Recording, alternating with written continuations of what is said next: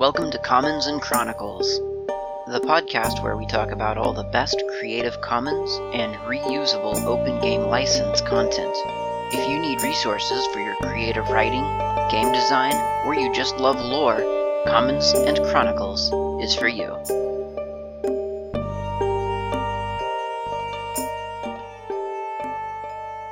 Hey everyone, this is Klaatu. You're listening to Chronicles and Commons.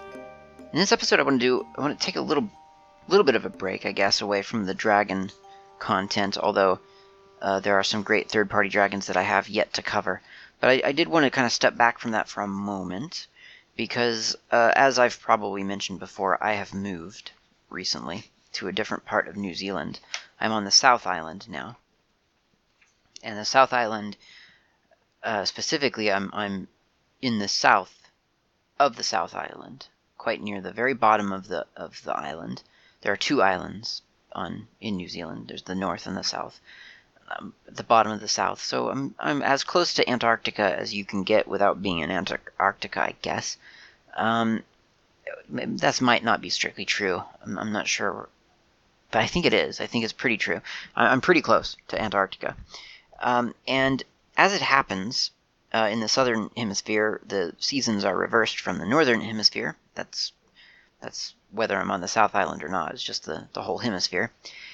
And so right now, in the place that I'm living, it's more or less mid-autumn, which also isn't strictly true. It's actually closer to spring than mid-autumn. But I'm getting to a point here. It's mid-autumn, and there's a festival in China for the mid-autumn mark. For when mid-autumn happens. And the reason I'm aware of this at all is because the town that I'm living in right now was historically a gold rush town. Seems odd, but apparently there were gold rushes all over the world. The one that, at least growing up in the U.S., that I heard about was the big famous one in California, 1848, or the 49ers is when it really picked up. So 1849, big gold rush in California. Now, apparently, and I'm using some extrapolation from history, from bits and pieces of museum things that I've seen, but I get the feeling that there was a certain class of person at one point who sort of became a gold rush person. For whatever reason, they sort of latched onto this idea that gold is hiding within the hills of some place, and where there was a gold rush to be had, they were there. And I'm saying this because I get the feeling that there are a lot of things that are similar across the U.S. and Australia and even Russia, some part of Russia. And some places here in New Zealand. And I only know that now because I've seen the New Zealand and the U.S. one very close, and I've read a little bit about the others, and getting enough of a sense for it that I'm willing to make this wild hypothesis that there was a gold rush scene back in the 1800s, in the mid to late 1800s. There was a scene of hey, everyone, there's a gold rush here, you should go there and try to find gold. Now, economically and socially, I think that this is one of the most embarrassing things of modern civilization, and it only continues today in lots of different ways, but certainly it is one of those things that highlights for us as humans the lack of wealth distribution. Because you had literally people who were desperate enough, who were so desperate in their station in life, that it seemed to make sense to them to go to go thousands of miles on a boat at the time, to travel thousands of miles to a different country, to a different land, and to do nothing but pitch a tent or maybe construct a shanty little shack for themselves and dig for gold all day. And that was the way that they were going to strike it rich. That was the way that they were going to raise themselves out of their relative poverty. And that was pretty common. Now, there was another angle to this, and that was a lot of well-to-do people who had the money to sort of go in and pay other people to dig for them, and that kind of resourcefulness. And that's kind of embarrassing in its own right, that there were people who could afford to go exploit the land in such a way so that they could then make more money themselves. And interestingly, a lot of those people seemed to go in, exploit the land, and then move out, because the thrill of it for them was the finding part, not the maintaining part. So once they'd found gold, then they would move on to find gold elsewhere. And that was kind of interesting to hear about. Either way, one of the things that happened here in New Zealand was, and it may have happened in the U.S., but I never heard about it. But in New Zealand, a lot of people from China got wind of the fact that there was this gold rush over there. And New Zealand being closer to China than, say, America is, I guess we being New Zealand, got a lot of Chinese gold rushers. To the extent that in the town that I'm living in right now, there is a Chinese village not too far out of town, about a kilometer out. And embarrassingly, it's a kilometer out of town because the people at the time decided that they didn't want any immigrants in the town. And so they said, you can't live here in town. You have to live a kilometer outside of town. So that's a little bit awkward. It's a historic village now. People don't live there. It's just a couple of. It's really an archaeological site, honestly, because a lot of the buildings are no longer there. There are some buildings. There are some reconstructed buildings, and then there's the dig. The dig is not active right now, but it has been active in the past couple of years. So it's something that's ongoing, and it's being managed by a Chinese society, a local Chinese society, to uncover the history of their ancestors, of people who are the reason that they are now in New Zealand themselves. It's quite fascinating, and because of the proximity of this historic Chinese village, and because there are people now who are descendant from that village, there's quite a lot more Chinese culture here than I would have imagined. I would have expected. I didn't know it, so I didn't expect it. And one of the ways that is coming into play is this idea of the Chinese Mid-Autumn Festival. It is the second most important festival after the Chinese New Year in the Chinese calendar. Culturally, it's important. The festival celebrates specifically the autumn full moon, which usually is about on the 15th day on the 8th moon, according to a lunar calendar. Chinese people believe, historically, I mean, I can't speak for all Chinese people now, but the sentiment is that there was a belief historically that the autumn full moon is the roundest and brightest full moon that you'll ever get.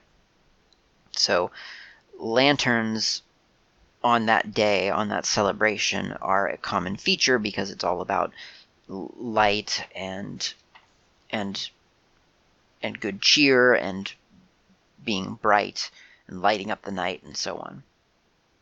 So this year, the Mid-Autumn Festival falls on Friday the 13th of September, which, as I record this, is just about a week away. And when it is being released, it'll have been yesterday, I think, something like that. And of course, when you're hearing it, all bets are off, because I don't know when you're listening to a podcast. It's kind of hard to track that sort of thing. Either way, Friday 13 September 2019 is when it happened this time around at the recording of this episode. There are a couple of different legends, and that's kind of why I'm bringing this up. There are a couple of Chinese legends that I've heard recently from one of the people managing the festival, and she is Chinese, so this is quite likely pretty authentic in its history. Whether it's been changed a lot or a little, I cannot say. I don't know. I've never been to China myself. I've never talked to people about about this kind of thing before, so I'm hearing it now through someone who has lived in New Zealand and has ancestors who have lived in New Zealand who were Chinese. This festival has been celebrated in China for over 3,000 years. That's a long time. It's longer than Christmas has been celebrated, if you think about it. The first legend is called the Lady in the Moon. So once upon a time, there were 10 suns in the sky. The heat from the suns killed the crops, and people were dying. One day, an excellent archer shot down all but one sun. Earth was saved, and life returned to normal. To express the people's gratitude, the queen presented a bottle of elixir to the archer, which could make him immortal. The archer didn't want to become immortal because he wanted to stay with his wife. So he hid the elixir. A thief one night tried to steal the elixir when the archer was away. Oh, it wasn't at night, it was a day, sorry. One day when the archer was away. And to prevent the elixir from being stolen, the wife of the archer drank the elixir herself. Now, she promptly floated up to heaven, because when you're immortal, I guess that's what you do, and the archer was quite sad when he found that his wife had gone on to be immortal without him. And on full moons he would bring food and offerings to worship and remember his wife. So that's one story. The other is the legend of the rabbit. Once upon a time there was a fox, a monkey, and a rabbit living in the forest. One day 3 immortals, pretending to be beggars, came to the forest and asked the 3 animals for food. Both the fox and monkey quickly offered food, but the rabbit didn't have anything and kind of felt guilty about it. So the rabbit offered himself by jumping into a fire. The 3 immortals were very moved by the rabbit's sacrifice. They made the rabbit an immortal, sending it to live in the Moon Palace.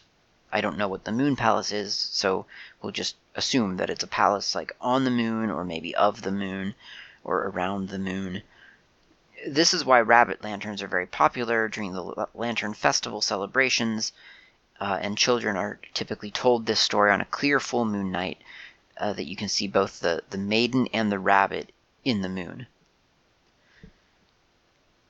And that's those are the 2 legends that are propagated around this Lantern Festival, at least locally here. I don't know how this compares to celebrations of this festival on what I'll call the mainland right now, which is China itself. I have no idea what traditions are held there, or whether they even celebrate this right now. But I get the sense that they do, and I get the sense that these stories are probably pretty typical. I think that the interesting thing about these little stories, both the one about the rabbit and the woman, is that there was a sacrifice being made, and that the reward for the sacrifice was immortality. It's interesting to me that one of the sacrifices being made, I don't think was probably totally understood. Like, I don't think the woman probably quite understood that if she were to drink the elixir, she would be transported to the heavens. Maybe she did, and she did it not so much as to protect the elixir, but to protect the heavens from a thief. I'm not sure what the motivations there were. I don't get the sense from the story that she did it to get away from her husband, certainly. He seemed to be pretty fond of her, and I'm assuming the feeling was probably mutual. But it's kind of interesting, because if we think back to the old days of this podcast, where we were talking about the gods of Porphyra, there were a couple of goddesses who became goddesses after some kind of remarkable deed being performed on, in the material plane, whether it was going out to help people gather up crops when something bad was about to happen, but instead of running, staying and bringing in the crops or something, or whether it was sacrificing in battle, or whatever the sacrifice might be. The idea is that, through some great act of sacrifice, of martyrdom, I guess, almost, you could then be lifted to immortality. on the one hand, I see why that would be a folk story worth telling. I see why that would be something that you might want to impress upon a society. Now, we're talking about a fantasy world here, so it doesn't really actually matter, but just kind of extrapolating the fantasy world and the real world, I can see how that there's that tradition of, hey, look, if you do something selfless, if you do something for your community, then you are rewarded by the gods. On the other hand, I kind of see that that's kind of a potential for almost an oppressive kind of expectation, like, well, you must be a martyr to be good. Like, in order to achieve goodness, you must experience pain. I don't know how valuable a lesson that is in a very broad sense, or I should say, maybe I don't know if it's a lesson that's always taken exactly as it is intended. I think sometimes people get a little bit confused by that and think that in order, that if they are suffering, then they must be being good, whereas maybe they're just being stupid or something. I mean, there are lots of reasons that people suffer, and it's not always because they're being really good and loving. Quite the opposite. Some people suffer as a way to garner sympathy, and you wouldn't call that good, I don't think. So I don't know how well it translates into sociology and psychology, but it's an interesting thing to note as a fantasy trope, and I guess also as a real world trope that maybe ought to be avoided, or that certainly could be exploited. And there's always room for exploration of that, I think, in our games as well. So that's the Chinese Lantern Festival, such as it is in New Zealand on the South Island. I hope that it was informative, gave you a little bit of local flavor. Thanks for listening. I'll talk to you next time.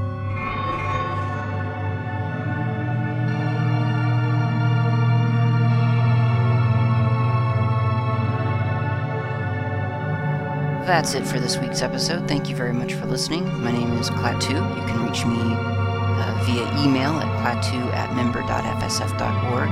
You can also usually catch me in IRC as Not Klaatu. I'm on the Freenode network. Thank you very much for listening, and I'll talk to you next time.